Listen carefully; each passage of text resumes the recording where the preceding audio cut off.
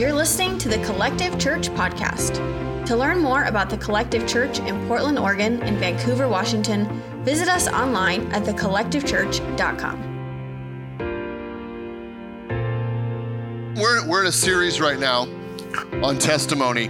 I'm just going to give you a little heads up. Some of these people were here last service. Actually, most of them were here last service and shared. And they've got basketball tournament things, so we're going to have them share, and you're going to see them dip out. And it's not because they're embarrassed or they're regretful of sharing their testimony. They just have to leave. So in our mini-series about testimony, we need to understand that our testimony, Revelation chapter 12 says that they overcame the accuser of the brethren by the blood of the Lamb and by the word of their testimony. And so what you're about to hear are not just good stories. These are not just, it gave me goosebumps when I heard it. This is spiritual warfare. And listen, when we testify of Jesus, it's the spirit of prophecy. And it declares that if God did it for me, then he can do it for you. So you're going to hear stories all across the boards today. And you're going to actually hear some details that sometimes we don't hear in testimonies. Sometimes we hear, hey, our marriage was going through a really rough time. God came through and he healed our marriage. Now that's a great testimony, praise God. But sometimes we need to know actually what was going on because people are suffering in isolation and they're not understanding the enemy has them thinking that I'm too far gone. How many know what I'm talking about? And before we go any further, I want to pray. And I want the Holy Spirit just to refocus us right now. Because there's a spirit of confusion right now and distraction trying to happen. And so, because I tell you what, the enemy hates testimony because it glorifies of the wonders and the goodness and the miracles of Jesus. Amen? So Holy Spirit, we just pray right now, Father, that everyone that needs to hear would hear. Father, we pray right now in Jesus' name, we come against every spirit of distraction, every spirit of confusion. And we just pray, God, that you would speak to our hearts in a special way today. I thank you for the boldness of every person that's testifying today. I thank you that they're prophesying of the goodness of God. They're prophesying to every single person in here. In Jesus' name, everybody said. So here's what I would ask. I would ask for you to listen and with a spirit of faith. And you would grab a hold of if there's something in a testimony where you're like, that's me. That's me. That sounds like me. That sounds like something I'm going through. That sounds like something my kids are going through. That sounds like what some of my friends are going through. Here's what I'm going to ask. Grab a hold of it with faith and say, if he did it for Tiffany, if he did it for Jessica, for Silas, for Rachel, he can do it for me. Amen? Amen. I'm going to have Jessica go first. Jessica Gentry, y'all. I'm switching it up. Making me confused right now. I was going to pull on my husband, but now I'm not. That's okay. My husband and son are up here. You're going to get to hear their stories as well. But what happened? Okay. Yeah. So what happened is I stepped into an adulterous affair with my husband's best friend. Some things led into it. And I'll tell you right now, I grew up where I was like, I will never have an affair. I would never in my life step out on my husband. It's like, it's not who I am. It's not what I would do. But what happened is a thin thread of deceit and sin came into my life, and I agreed with it, and I stepped out in it. And then another thin thread, and through that, from one small thing to another, I go from I would never do that. I'm faithful to my husband. I was raised in a Christian home. I'm raising my kids in a Christian home. To all of a sudden, I just stepped out, and I'm having an affair with my husband's best friend and my daughter's best friend's dad. And I got over there and I was ready to abandon everything that I had ever committed to and everything that I had ever stood on. And I was ready to get divorced. And I said, I'm done. Satan had so deceived me and taken me over there. I had justified it. I felt like I had reason to walk away. And what my husband did is he was a man of God and he stepped in and he was Jesus to me. And he said, I will not leave you. And we are going to figure this out, and we are going to pick up from where we are, and we're going to move forward. And this is not going to be our life. We are not going to be divorced. And so from that moment, the Holy Spirit convicted me, and I decided, okay, I'm going to listen to my husband. And we decided between the two of us and our 3 kids, the 5 of us, were going to do life together with Jesus and no one else. And we did not care. We're like, if we have the 5 of us, then we're good. But what happened is that moment of obedience, of us locking arms and saying that we're going to do it, God met us right there, and he put somebody in our path to kind of walk alongside us and guide us. And then he brought somebody else along our path. But what happened at the beginning was we decided to be secretive, and we decided not to tell people our testimony. And it was like, okay, I'm done with the affair, but we're not going to ever talk about it. It'll be our little secret between our family. But when it came out into the open, guys, and God met us with people who could come alongside us and encourage us and say, you're still loved, you're still worthy, you're still of value. You guys, the freedom we experienced as a family and personally, I don't even care what I did, because who I am today and the freedom that I experience now, because of the boldness he put in us to say, who cares what people think? This is my story, but this is who I am now. That's not me anyways. This is who I am right now. And so through us walking this out, we have been able to, not only have I only been able to see freedom in my own life, but we get to see it go from generation to generation. Now we're seeing it in our kids' lives, and our grandkids are going to experience freedom because the obedience of us walking out freedom. Amen. Good job. Wow, that was really good. So prior to that affair that she had, I had brought things in the house. I was raised with a mom that had a lot of fear. I dealt with fear all my life. She had a mental illness that undiagnosed. It's hard. It's not hard. Anyways, fast forward. We have some kids. Business is about to be lost. A family business that my dad had started 40 years ago. We're about to lose our dream house. I'm picking pop cans out of our garbages at our business so we could just have pizza at night after all the employees left. I started to break, and I mixed alcohol with prescription drugs, called an employee from work, and had a one-night stand, which then started that seed. And fast forward, Jessica told her story that I had asked that friend, who was kind of a spiritual mentor, to come in and help my wife from leaving me. And we go through counseling, get healing, and things start to get better. Then all of a sudden, our daughter comes to us and tells us she's in a same-sex relationship. And that went on for 2 years. I had continued to pray for my kids. I wanted my boys to have men that were chasing after Jesus, and that they would, because who you're around, I've always been taught who you're around is who you're going to become. We go up to a youth revival. Ellie does a 180, gets healed. My boys are getting wrecked. We're getting wrecked. We're going up there, getting baptized in the Holy Spirit. I'm like, what is going on here? Then we're like, whatever we could do, we want more of this. And going to every intensive, finally got rid of through a, what is it called? A marriage retreat up at Crestview, deliverance. I never figured out what that was. Coughing up all kinds of stuff, getting rid of things that I don't ever want to be part of again.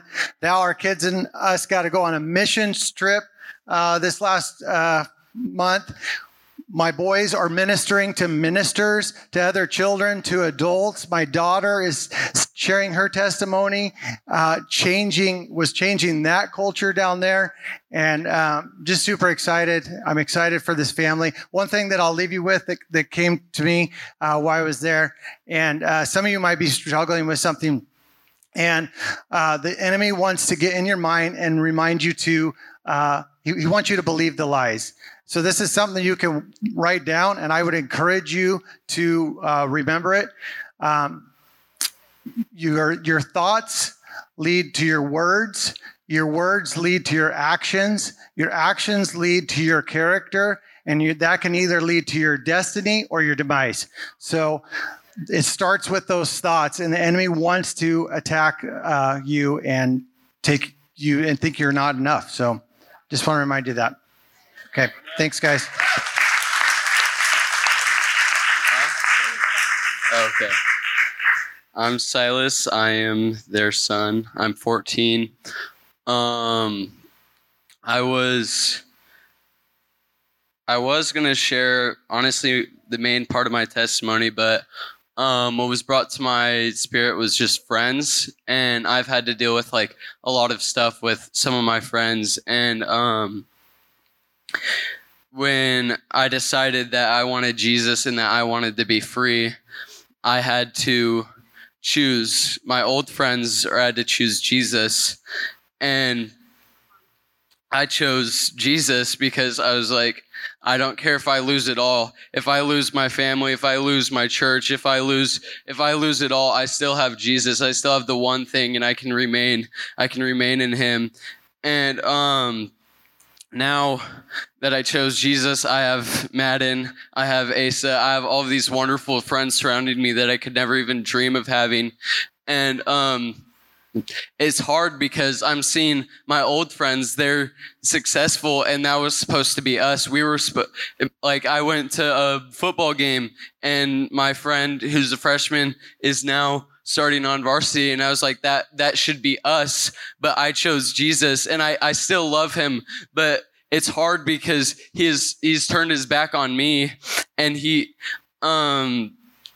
turned his back on me. And even though all that we've been through, it was supposed to be us. It was supposed to be us out there having fun. But now I have Madden, I have Asa, I have Junior, all of these kids that are just pouring into me. And I don't have to be the leader of the group at all times. I have Jeremy who's pouring into me, and I have a man of God that can just show me how to mix God and basketball and football together, and how I can lead. Like recently, I'm on a football team. I honestly do not like football. I don't know. I just don't like football. And I just had to see the bigger picture, that it's bigger than football. Like, these kids are in my community and they're stuck in this spirit of religion, and they don't know, like they don't know the true Holy Spirit. They don't know God. They know who he is. They don't know him. So I just have to honestly die to self. And it's been a lot of pain, and just like, even with like my new friends, just like, do they even like me? Just all of these like lies from the enemy. And he's really just like brought that to light and just like redeemed me through that. And just really quick, I'm gonna go to my old part. It'll be like 10 seconds. So when I was in second grade, I was introduced to pornography from one of my best friends. And then I was fine for like 2, 3 years, 4 years, something like that. And I got curious, started watching pornography for around 2 years. And then at a youth camp, I went to Ben, and Ben prayed with me, and I was like, I'm set free, but I did not walk that out correctly. And then a couple months later, I'm stuck in that pornography addiction once again. And then I was fasting before this most recent youth camp, and I just felt my spirit tug. I'm like, I'm a leader in this church, but I can't share this because I'm a youth leader. Like, I'm not supposed to be dealing with this, but God was like, it's okay. Like, just go. And then altar call, I'm just feel like tugged to go to Jeremy and just confess it all and just be like, I don't want this anymore. I'm laying this down. Once again, I don't care if I lose everything. I don't care if I lose everything because I have freedom. I have freedom, and that's all I need. I just need to be free, and I want to go to heaven. I want him. I want Jesus, and I don't want to deal with that. So there we go.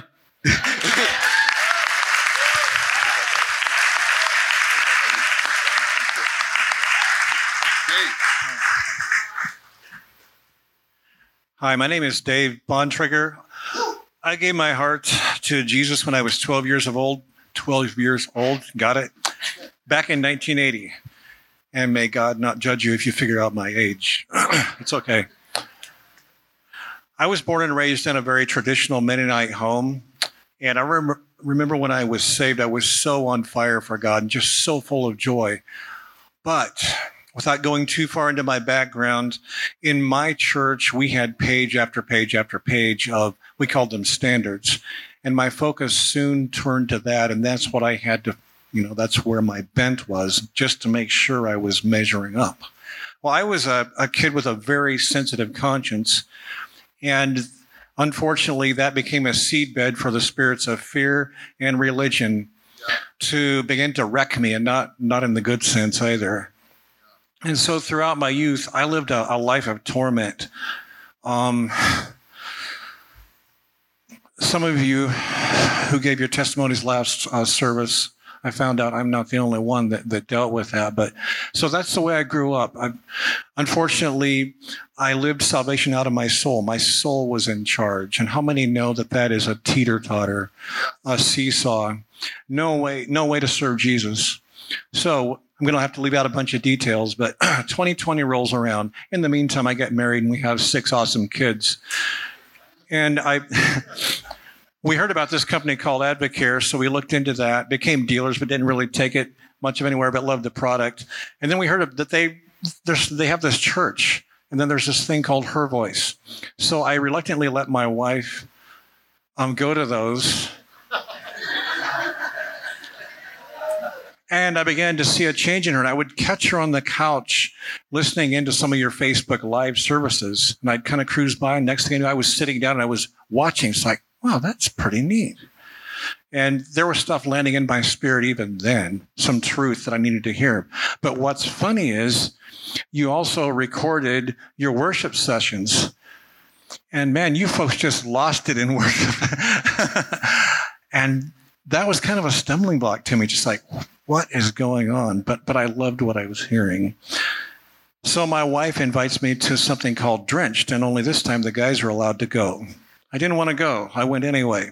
And as God would have it, a month later, there was going to be another one. And I remember thinking, oh, so soon? And this one was going to be at Drenched, and it was a several-day affair. So I thought, okay, I'll go to please my wife, as every good husband should.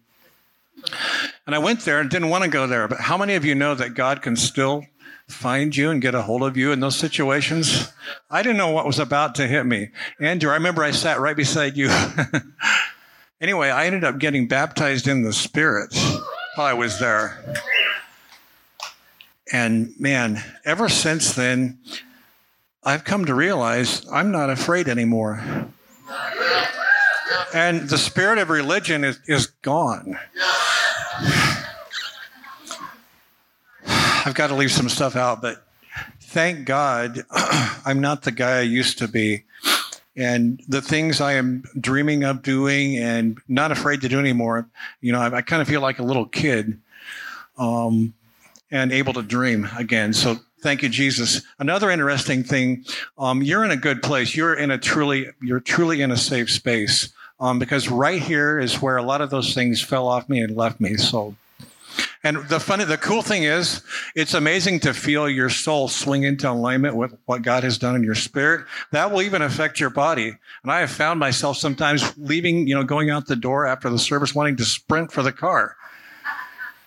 Does that make any sense? And it's not to escape. It's just I'm so happy, and I'm getting freed. So, thank you.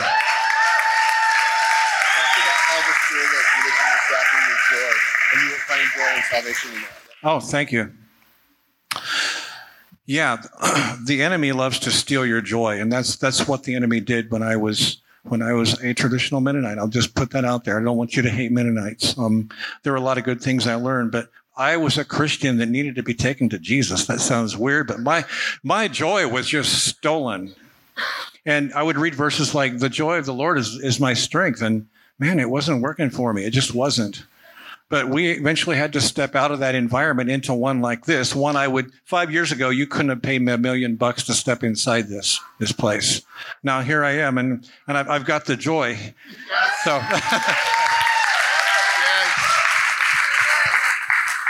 I think Dave should do announcements with Rachel. Don't you think so? Okay. I'll vote you in. Hey, I was a Christian that needed to meet Jesus too. I am going to let you know though, I'm 50 and I feel like right now I'm like the most alive and aware and living in my full identity. And I don't think it's a coincidence that it happens at 50.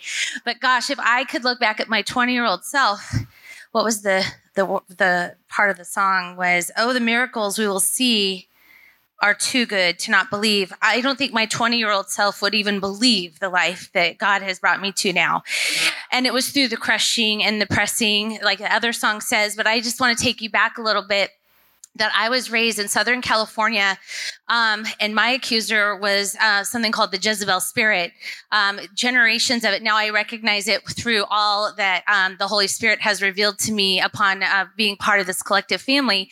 The Jezebel spirit, if you don't know, is a spirit of the devil that comes after women, but also men. But it's manipulation. It's all about appearance, comparison, pridefulness, self-seeking behavior. And I was raised in that unknowing. To get away from that a little bit growing up, I would spend a lot of time at church. So I did know God and I did know Jesus. It was later in life that I had this thought. It was not that long ago. I think it might have been in the middle of my 16-year abusive marriage that I was like, I know about God and I know about Jesus, but what about the Holy Spirit? And God heard that prayer. I didn't ever really know even to bring it to prayer. And so it was no coincidence that Cynthia invited me, Ben invited me to this church, and we were in home church then, and it has been such a blessing because the Jezebel spirit raising up in that creates a great deal of confusion in Southern California, you can only imagine. And so after high school was probably one of the hardest seasons of my life because I was not rooted in a strong identity. And I recognize now I'm raising 4 kids as a single mom, one with significant disability. They're teenagers, and we are chain breakers in our family. Yeah. They are going to be graduating high school strong in their identity, thanks to the Holy Spirit and the help of the people that have been put in place in front of our family. Their testimonies, they've gotten wrecked. You want your kids at revival. And if all that I've been through is just for them, it's been worth it. But I have to go back again because that season after high school, so wandering, so lost, so alone. That Jezebel is just not my friend. So I'm like confused, right? And then I go to college, and then the season after college, it's even worse. And that leads to me going out and basically finding two different, not at the same time, marriages that were abusive. The good that comes out of all of it, though, is standing before you, is sitting in the seats, and we redeem it all. And I also have to say, parallel to all of this, seeking God, trying to get Jezebel off my back was the comfort of food. That was my addiction. That brought me comfort. I'm a feeler. That's the way God made me. I'm just realizing that's actually a gift.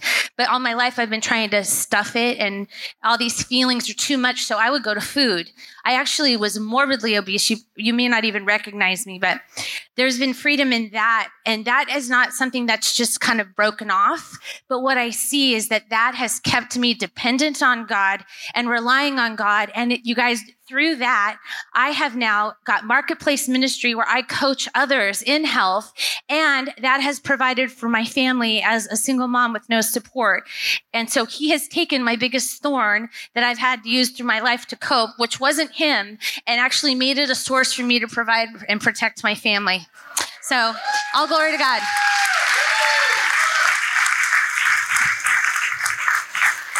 If you only knew the whole story. That's 2.5 minutes. Well, it was supposed to be 2.5.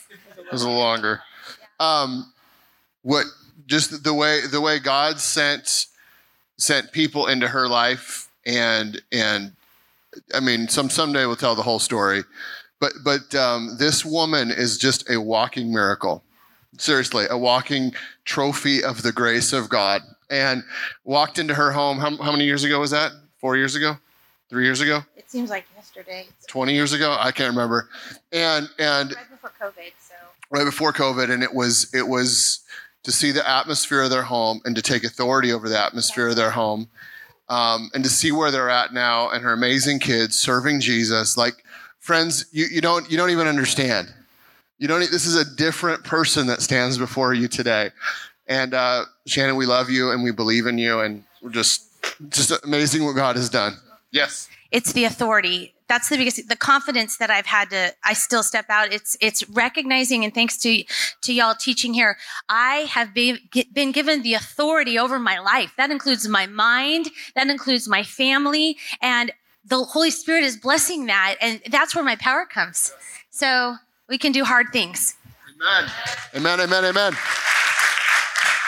DK, take it away. What's up? DK? I'll leave it at that. Okay. I grew up in a home that was extremely full of religion. We went to church every Sunday. We did the whole thing. That, like, they had me, 6 years old in the 3-piece suit, that whole number, my whole life. But at home, it was screaming matches. It was verbal abuse. It was violence. It was absolute chaos. And the two just were, it made, even as a kid, it made no sense. We'd go to church and it was this one thing, and then we'd come home and it was vastly, vastly different.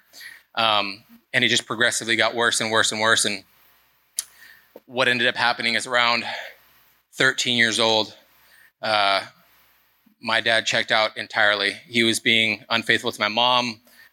He wanted nothing to do with us kids. He was out. And so there needed to be a father figure to step into that role to take care of my younger siblings. And so I stepped into that role with absolutely no guidance, with no leadership, with no example to follow at all. And I didn't know what to do. And so I heavily went down and started searching for anything, right, to take away the pain of that thing. And so I started using heroin when I was 13, started drinking every single day as much as I could. When that wasn't enough, I started using prescription drugs. I would go into, I'd be in the bathroom at school, just crushing oxy and everything else I could possibly find to put into my body to make myself numb, to escape the fact that I had no hope. And I wanted so badly, like I'm telling you, the rage that was inside of me, I would look for fights. I was trying to figure out, okay, never shared this part. I was trying to figure out ways, and I was trying to learn how I could kill people and get away with murder, because it was the only thing I could figure out to release all this anger that was pent up in my body. I was trying to figure out how I could do that and how I could kill myself. And I really just wanted to take as many people down into this misery pit with me as I could. And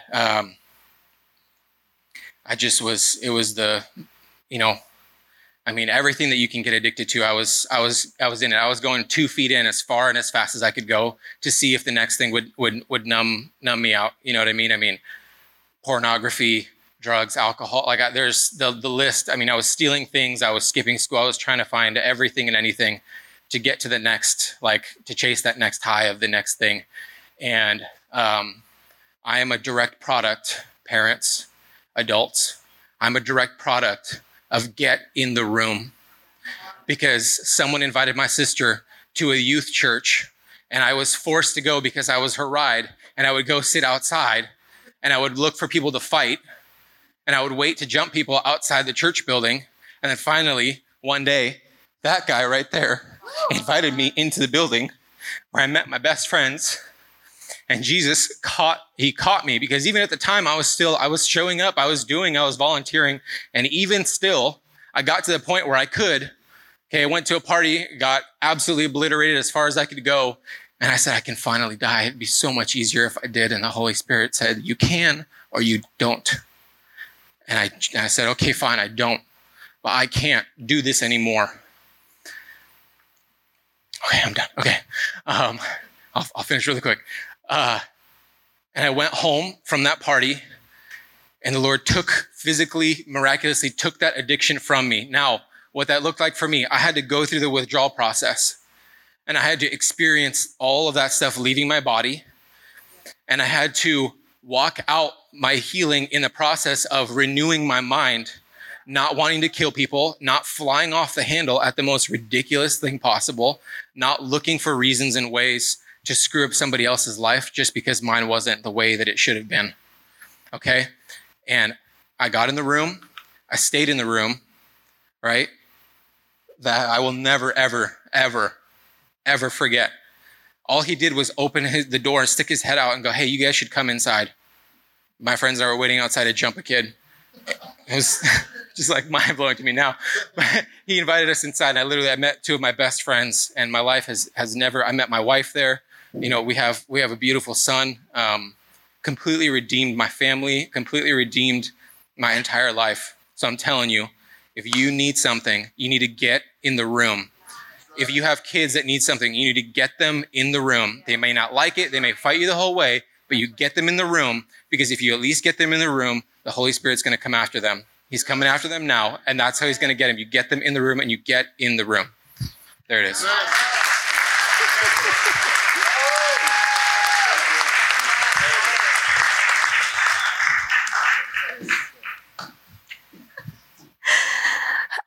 My whole life, the enemy tried to destroy me with the spirit of rejection. Just so you know, I'm going to tell a totally different, like the Holy Spirit is tailoring this service to you. We are not just regurgitating what we did last service. I just feel like someone needs to know we're not just robotically like telling our testimonies again like we did an hour ago, right? Yeah, so this is different. This is awesome. The enemy has been trying to take me out with the spirit of rejection for my whole life. And what that ended up looking like, because I only have 2 minutes, so we're going to fast forward, is when I was 18, I ended up in a same-sex relationship with my best friend from high school. And I was raised in the church. I was a good Christian girl. I was a leader. And I found myself stuck in this cycle of wanting to do what I wanted to do and wanting to live for Jesus and trying to straddle two worlds and not knowing how to make peace with that because there wasn't any. Because I had 1 foot in with Jesus and I had 1 foot in the world, and I couldn't figure out. There would be nights I would say, this must just be what I'm going to have to do. I'm going to have to come out. We should just get married, like all the things, because I don't know how to get out. So I guess this is my life now. And praise God, that girl moved. I went into the darkest time of my life. I was in Bible college getting a ministry degree, and yet I would want to kill myself on the way home. I would hear the enemy say, you should just drive off this overpass right now. No one cares. It's fine. They'll all be fine. Be better off dead. Because I had this turmoil inside of me, because I had opened the door and I was still trying to straddle these two lives because no one knew the secrets that I was hanging on to. I ended up moving up here to Portland, and I decided I'm going to recreate my life. And yes, I can leave that behind and just forget that ever happened and pretend it didn't. And several years into being here, I find myself now addicted to pornography. I find myself back in depression, back in panic attacks, anxiety. Why? Because the spirit of rejection was the root of what was going on in my life. And I went back to, here I am depressed and I want to die and all these things, right? And it was not until I had a moment in this building, just like everyone's talking about, I mean, amazing, God's blowing my little brain, right over there, where the Holy Spirit compelled me to go forward for prayer. And Kelly Atwood, thank you. I love you. But she didn't ask me what I was up there for, and I'm glad she didn't, because the Holy Spirit told her pornography, and she leaned in my ear and she said, pornography, you have to go in Jesus' name. And I got to make a choice that day, whether I wanted to keep trying to straddle two worlds and live a lie and be miserable, and I had to come clean with myself. I'm miserable. Or if I wanted to go all in with Jesus and say, you know what, I don't care if it costs me friends. I don't care if my parents never want to talk to me again because I'm just a sexual addict. Like, I don't care if I lose ministry positions and I can't do what I feel like God has called me to do, because I can't live like this another day. And I want to be free. And you know what? I said yes that day, and God has taken me on this journey, just like you, of walking it out, of renewing my mind, of having to shed old friendships that I couldn't have ever done on my own. And that was the thing. Silas said something last service, and he talked about he was trying to get out of pornography in his own willpower. And what I had done for my whole life was try to fix stuff on my own, in my own willpower, because I didn't want anyone else to know. So I thought I just could fix it myself and move on with my life. But that day I decided I cannot fix this myself. All this has done is make it worse. And I've got to come clean. And I came clean, and I'm so grateful I did. And I just want to say, I know, I'm done. I just want to say, I feel like God called me to ministry before all of that happened. But what he's doing now is I'm telling you that the spirit of confusion and deception and the spirit that runs rampant in the LGBTQ community is going to be dismantled in this city in Jesus' name. In Jesus' name. If you or someone you or someone you know is dealing with this right now, I want you to raise your hand. Just you or someone you know, it doesn't matter. Okay, in Jesus' name, I take authority and break off the spirit of confusion over those people right now in Jesus' name. Deception, the veil of deception, God, I ask right now that you would tear the veil of deception off of this community in the name of Jesus. I thank you, God, that truth is coming back to schools.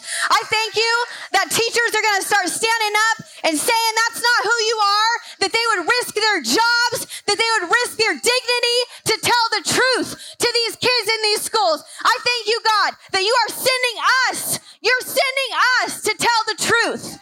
You're sending us to tell the truth. And I thank you that we would have a holy boldness that would come over us, that I am not the only one that would stand here and say, we're dismantling this spirit in Jesus' name, that we would come together as a community and we would say, enough is enough of the enemy taking out our kids and taking out even adults and confusing them to the point where they don't even know what gender they are. This is ridiculous. Are we becoming, I'm sorry, it's fine. Are we becoming numb? Have we become numb? I just have a question. Are we numb to what's going on? We have to wake up. The enemy is just taking out kids over and over and over. And I am done with it. And I want to know if anyone else is behind me because I'm sick of it.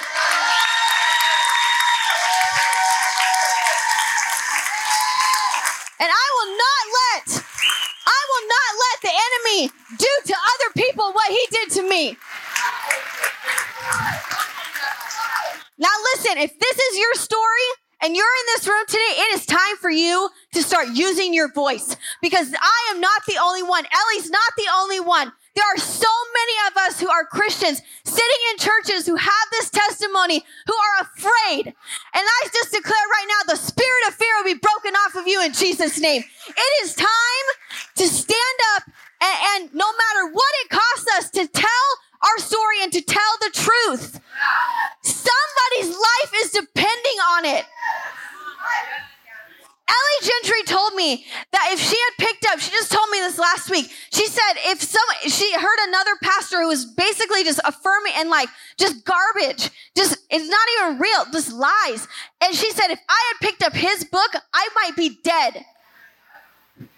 But instead, she walked into a chapel and the Holy Spirit said, Rachel's going to tell her story. And in 5 minutes, I told my story and Ellie is free. And she's not just free, she's taken the spirit out. So it's time to stand up in Jesus' name. I'll be done.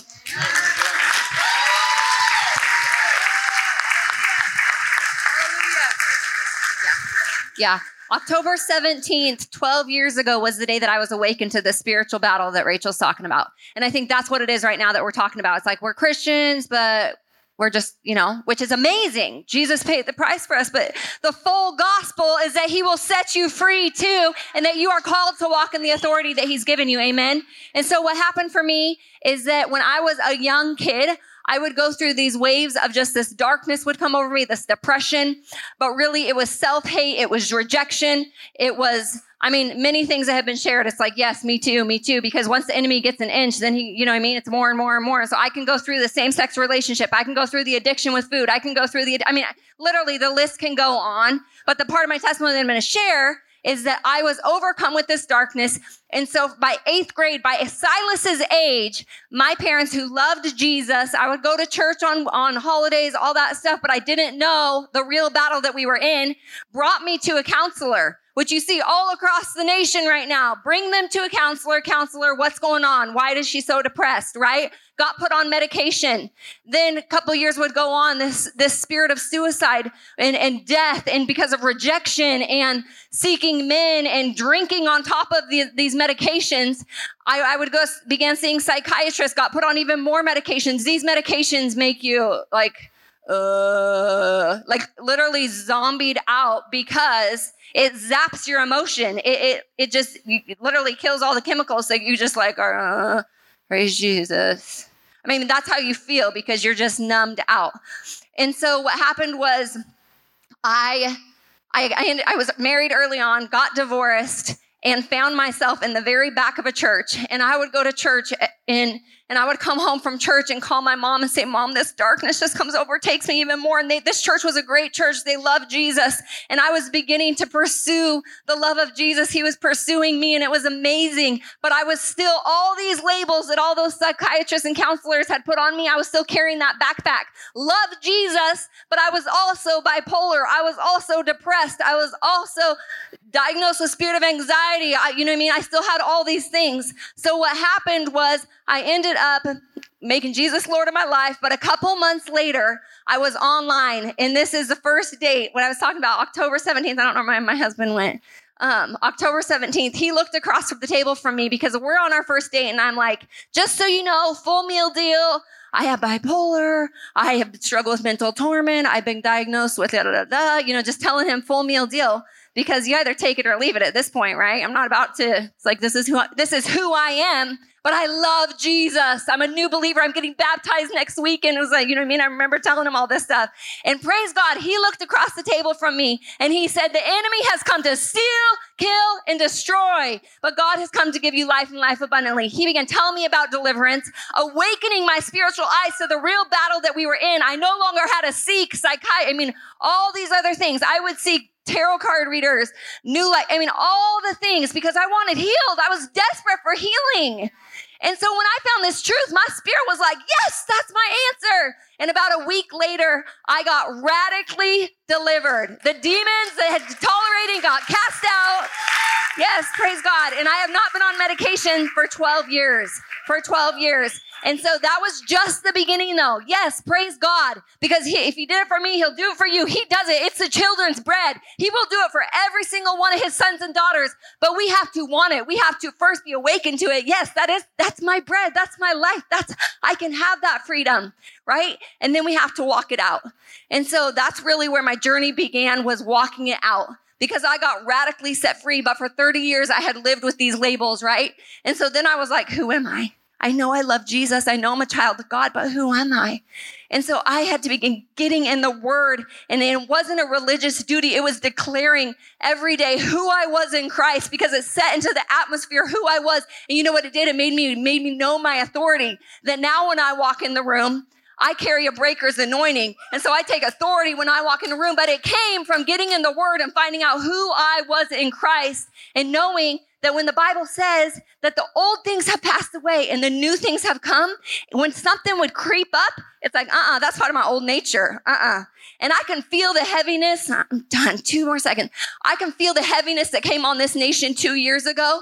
And so there is I can feel it because I've experienced in the past, and now I can feel it on a national level. And it's like there is just this weightiness that wants to get just all of us. So I'm having to refight the battle that I fought before because I can feel it.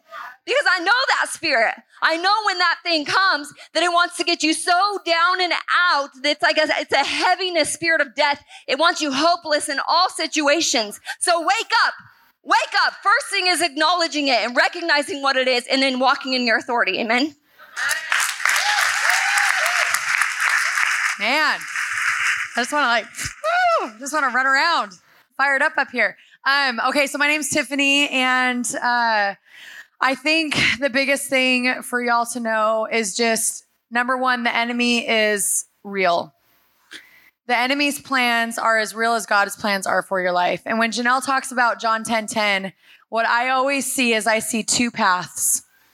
I see the path of kill, steal, and destroy.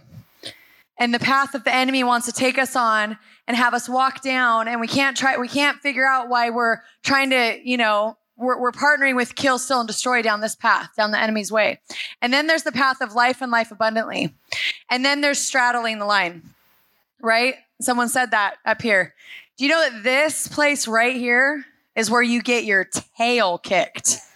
Okay, torment upon torment upon torment, because you're either moving one way and the enemy's like, yeah, I got him, or you're moving the other way. But when you're right here, like, you're getting pummeled. It's like, it's time to cross over the line and go into life and life abundantly. And so I had to make that decision. I found myself and you guys know like one part of my story, but a lot of you don't know the whole story. And so I found myself as a successful entrepreneur. Our business was exploding. Our family was beautiful. We had a beautiful home, the cars, the boat, all the things. We had the life of our dreams. And because I was starting to walk hand in hand in life and life abundantly, walk with Jesus, like I was starting to get tormented. All my past stuff was chasing me down that whole time. And so I came to a point where I couldn't handle life anymore. I couldn't handle my anger, my rage. Jeremy would look at me the wrong way and I turn into a different person. I would have been diagnosed with bipolar, hands down. Hands down, I would have had that medication, but Jeremy he protected me. He covered me. He prayed for me. He said, this is not my wife. I am not a battle with flesh and blood. I know you're ramming the car into the garage. I know you're speeding down the street. I know you're punching walls, but that is not my wife. My wife is a wife of life and life abundantly. And so he spoke life over me. He prayed for me. And, he was a turd too. Okay, I'm not gonna give him all the credit. He's got his problems, but we all do. But he literally warred on my behalf to where we came to the point where I finally asked someone for prayer. And it was my good friend, Jenny Donnelly. We were in her house and I just said, I'm dealing with massive torment and no one knows. Not one person knows the angry side of Tiffany. And I said, will you help me? And they prayed for me. They cast out demons. I got my prayer language. Like, they went to town. And I don't know if you've ever been a part of community that will go to war for you. But I'm telling you, if you need help, you're in a family right now that will absolutely kick the devil's butt for you. Everything that we got, they put all of it on the table and they did not care, but they knew I was going to walk out free. And so that moment forward, I started walking in freedom. The Lord took me back to where he showed me where it all began. And it was a moment in 7th grade where I was bullied. And it was just a little small thing. And that's where the enemy got his hook in. And then I walked this path of kill, steal, and destroy. I ended up, having an abortion at 15. I mean, terrible. And that followed me. That chased me down until I was 36 years old. The torment of death and destruction on my life. I can't tell you the amount of times that I wanted to kill myself, I mean, all the thoughts that everyone said, like, that is real. If you're having suicidal thoughts, it's not because oh, you're the most depressed person in here. No, it's because the enemy wants to kill, steal, and destroy you. Every day of your life, you have an enemy after you. And until we start realizing that the enemy is not playing fair, he doesn't care how great you did at church or how many times you went through deliverance or how many Bible stories you know. He doesn't care. He doesn't play fair. He is going to chase after you. And so you got to start running on this path. You got to start running after the goodness of God. And I'm telling you, when you do that and you get off of the fence, and you get out of mediocre Christianity, you get out of apathy, you get out of tiredness, you get out of not wanting to come to church, because, when you get out of that, you start running his race. And I'm telling you, the things that he will heal you from is mind-boggling. But if you don't accept healing and you don't walk this stuff out, it will chase after you your whole life. So you might be 70 years old right now. I meet women all the time, 70 years old, never told anyone about the abortion, and they cannot figure out why they're tormented all the time. And so today is a day that you can get the secrets out. You can get what's tormenting you inside, get it out to the outside. And I always say it's much easier to fight something that's on the outside than to try to fight yourself every day. Some of you are in a battle with yourself. Okay, so we got to get that thing out, and then we got to go, oh, there you are again. Boom, with Jesus' name. Okay? All right, amen. And last, are you enjoying this? Are you grabbing a hold of this? She just mic drops and we know. Good job, Tiff. Hope they win. It's not everything. Last but not least, Brant Colella, everybody. We love this guy so much. And I think this is really going to bless you just to hear about what God has done in this last 11 months, 10 months, 2 years, 3, whatever. 6 years. I'm kidding. Hi. If you know me, my name is Brant. If you know me, you know me. If you don't, I'm one of the worship pastors here at this amazing church. I literally thought angels were landing. That was going to happen. I was like, this is it. I'm out. We did it. We made it. Rapture. Yes. All those Kirk Cameron movies. He was wrong. It was before. All right. Get back to it, Brant. Anyways, I'm just here. It's really hard. I'm a really private dude. Super private. Like, I don't like sharing nothing. I don't want anyone to know I'm a human. You understand where I'm coming from? Like, once people know who you are and what you've gone through, all of a sudden they might look differently at you, or you're weak or whatever, and I don't believe that anymore. Transparency is the hand that reaches down and helps someone else up. So things are drastically different than they were 10 months ago for me. And I'm a completely different man today.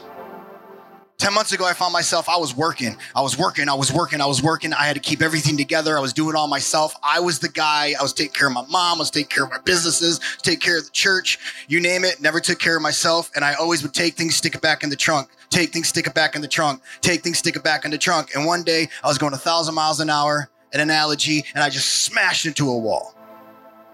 I didn't even know I was in an accident. You feel me? It took somebody else to go, Brant, I think you're in an accident, man. Are you okay? I'm like, yeah, I'm good. Let's go. It's good. I'm good. Let's go. 1,000 miles an hour. Let's roll. And it took people that dearly love me to say, I think you need a rest, man. And we joke about it, but they're like, Brant, you're the dude that's worked for 20 plus years and never took a break. And that's very true. It's very true. But when I went home to rest, I went on a sabbatical. When I went home to rest, that's when it all began. You see, it's like I got in a boxing match with the devil as soon as I got home. He came at me with a few things. One of those things was, you're not loved. You're not worth it. You're forgotten. You're old. Good night. Okay. I'm a pastor. I'm a happy guy. I love Jesus. But I started to believe it. See, he works, this life works with R's and aren'ts. The Lord tells you who you are. The devil and the enemy tells you who you aren't. This whole time I kept hearing aren't.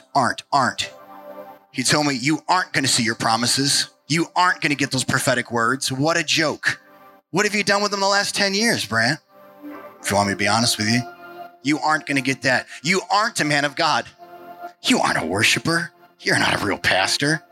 You express completely different than Bob does and Ben does and everybody. You're just different. So guess what? You do it wrong, so you're disqualified. You're not allowed to walk into a place like that and see someone love Jesus and get closer. You're not allowed to do that. And I let it hammer me. And the last thing he said was, you're not going to see those things happen. All the things that were promised you ain't going to get them. See, I got in this boxing match and I was like, all right, let's fight. I'm a New Yorker. Let's get it in, right? You know what I mean? Like, just North Side kid. Let's just fight. That's the old me. But here I am. I'm in this boxing fight and I'm the champ. I don't lose. I'm a champ, right? I'm the champion. I don't lose. I get in there and I start swinging and I'm poof, out. First round, one punch on the ground. I've never gone down in the first round. I've never gone down in the first fight, first punch. And here's the thing. I didn't realize I was bleeding out. I got in that accident and I was like, yeah, I'm good. But what it did, it brought up all the things that I was keeping not hidden, but away from me. Things I didn't face, things that I didn't even recognize happened to me. The enemy started to use, the things I struggled with my whole life was severe mental illness. Started bringing all that back. Started telling me all the things that I'm not. And if I'm being honest with you, I didn't want to live anymore. Yeah, I was home resting. I told you all the truth. That's what I was doing. I was taking care of my mom. Sits in that chair, man. That's all I've ever fought for. But the enemy said, I'm going to get this dude. I'm going to get him. He started telling me again, you're not worth it. You're not a real man of God. You'll never see those promises. My businesses felt like they were crumbling. My life, my giftings, who I was, my mother, everything was deteriorating around me. And I was like, you know what? I don't want to die, but if I don't wake up tomorrow, I'm pretty good with it. I don't throw stuff around like that. People go, I had a bad day. I'm going to jump off a bridge. That's not what we're talking about. Talk about people growing through some real stuff. It got dark and I had no hope. It was the first time in my life, besides when my father died and I knew I couldn't save his life, that I felt I had zero hope and zero chance at this thing. And there I sat and the enemy just boom, boom, just hammering me while I was on the ground, man. I had nothing. And people didn't even realize the words that you're sending me. You didn't even know what I was going through. But God kept me in his hands. And sure enough, taking a beating, but God rescued me. God showed up in the form of people and leadership at this church and my family that dearly loved me. And they swooped in and started to tell me who I am. Then they put me on a raft and they kicked me out to the middle of the ocean. That's what it felt like. In other words, they knew what I needed. I was mad. I did not want to go to this next spot. I did not want to do this. I felt like I got this. I can handle this. But they knew. God knew. I had to do something super uncomfortable to finally go, oh, there's Brant. And when I reached that little island in the middle of this ocean, there's people there. And the word that I got, the first one was I met this woman and she prayed over me and I felt all the depression. And I felt all of that absolute weight that I carried for years lift off of me. I felt like now I was clear. I could see some things. I wasn't back yet. I still suffer with some stuff, but I could see again. And then the next person said these words. He said, this verse said, I am in him. He is in me. We are one. And all of a sudden, all those feelings of unworthiness, all the feelings of me feeling disqualified because I express how I express or I look how I look, whatever it may be in my own head, God was like, if you are in me, you are there. You are in me. So who you are is exactly who I made you to be. So when I speak how I speak, it's filtered through the Holy Spirit. It's already in God because I'm in the Father, which means I'm all right. And if I'm in the Father, he's taking care of everything. I am in him. He is in me. We are one.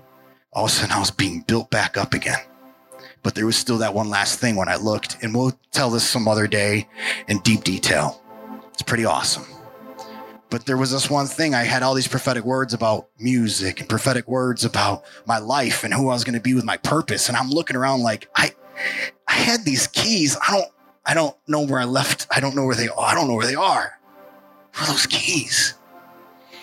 And while I was there, you were there, they kept telling, things started to open up. God started to remind me, hey, I haven't forgotten about you. You have been a good steward because you keep loving me. You kept staying in there and he kept saying when you should have jumped, when you should have left, you stayed.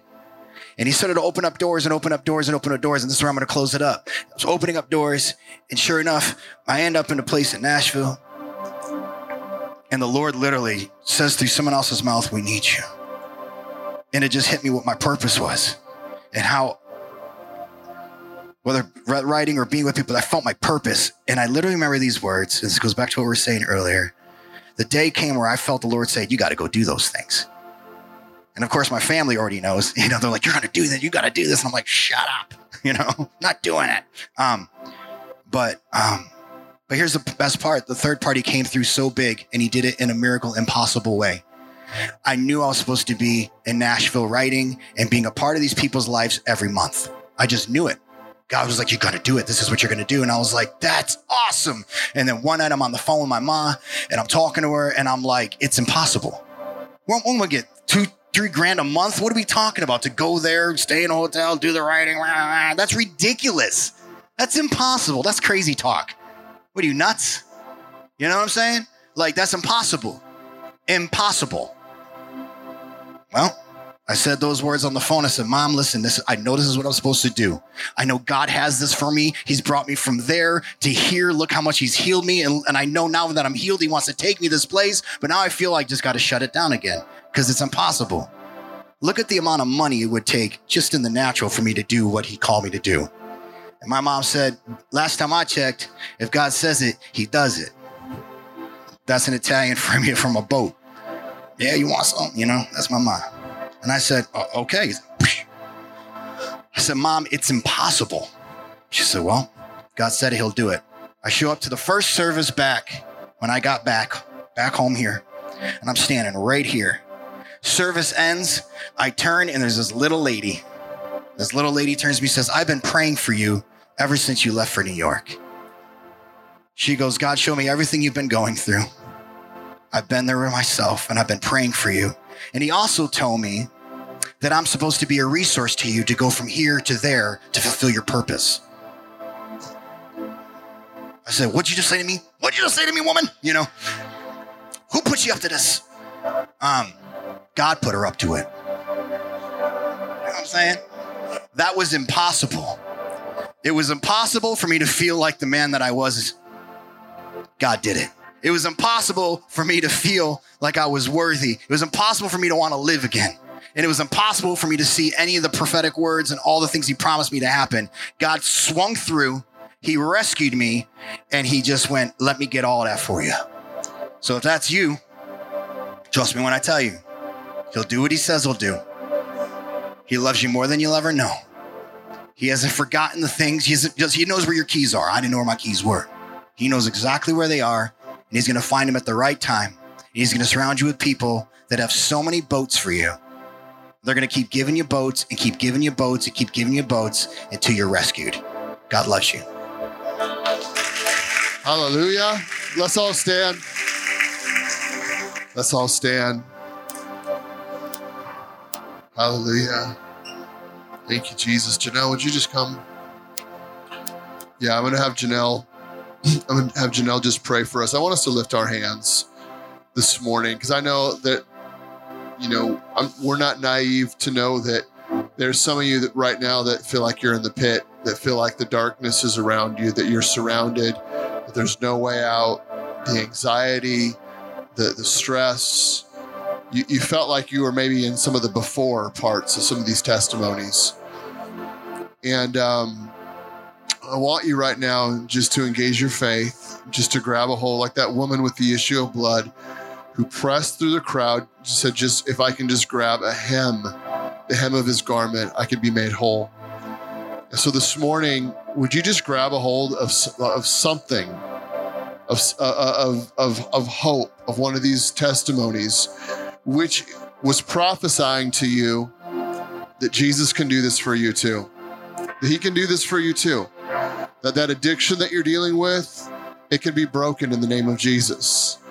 Some of you, it's just getting out. It's literally, you're like, well, it's dormant. This thing is dormant. I haven't dealt with it for a long time. I would still like to go to my grave without anybody knowing. Listen, that thing, like Tiffany said, will follow you.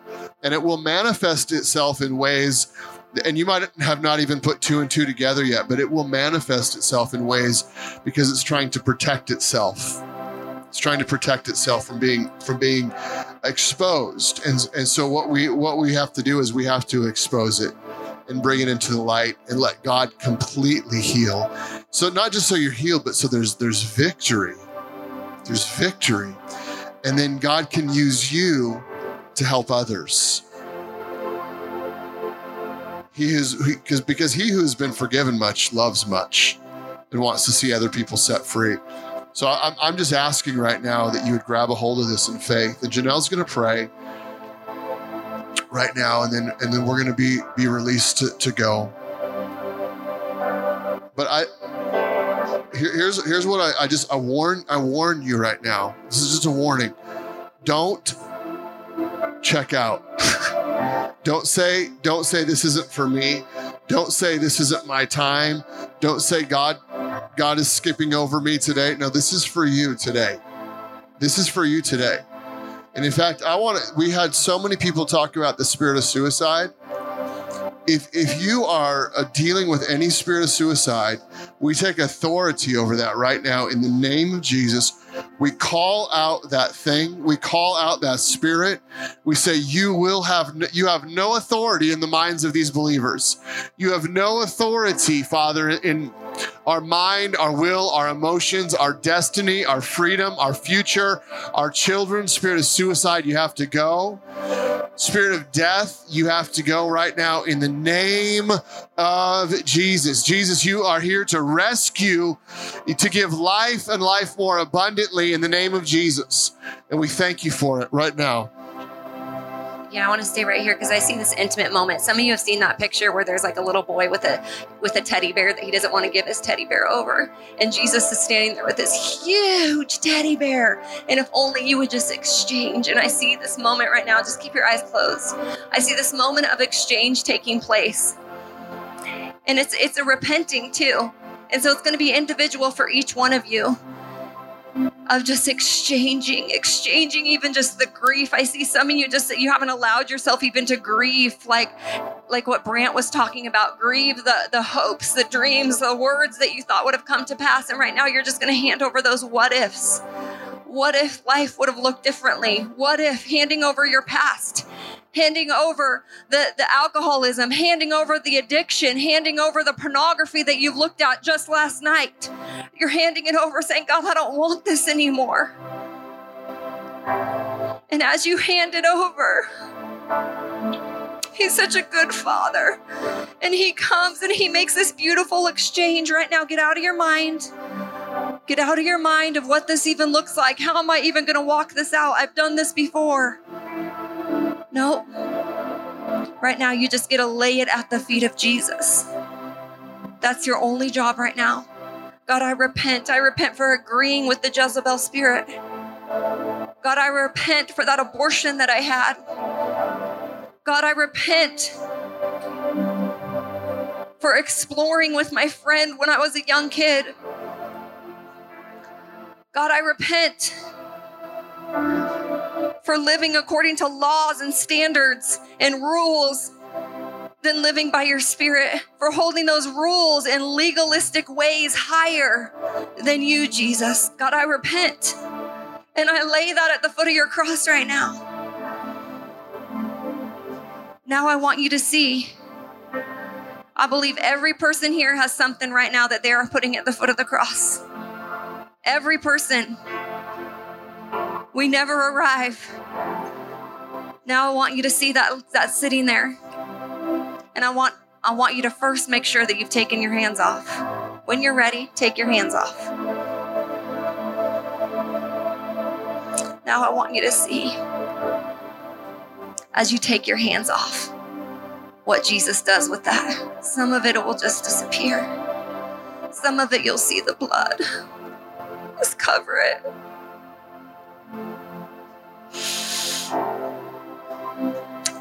Some of it's even your own mind, and the blood's just covering over that right now. Thank you, Lord. Thank you, Jesus.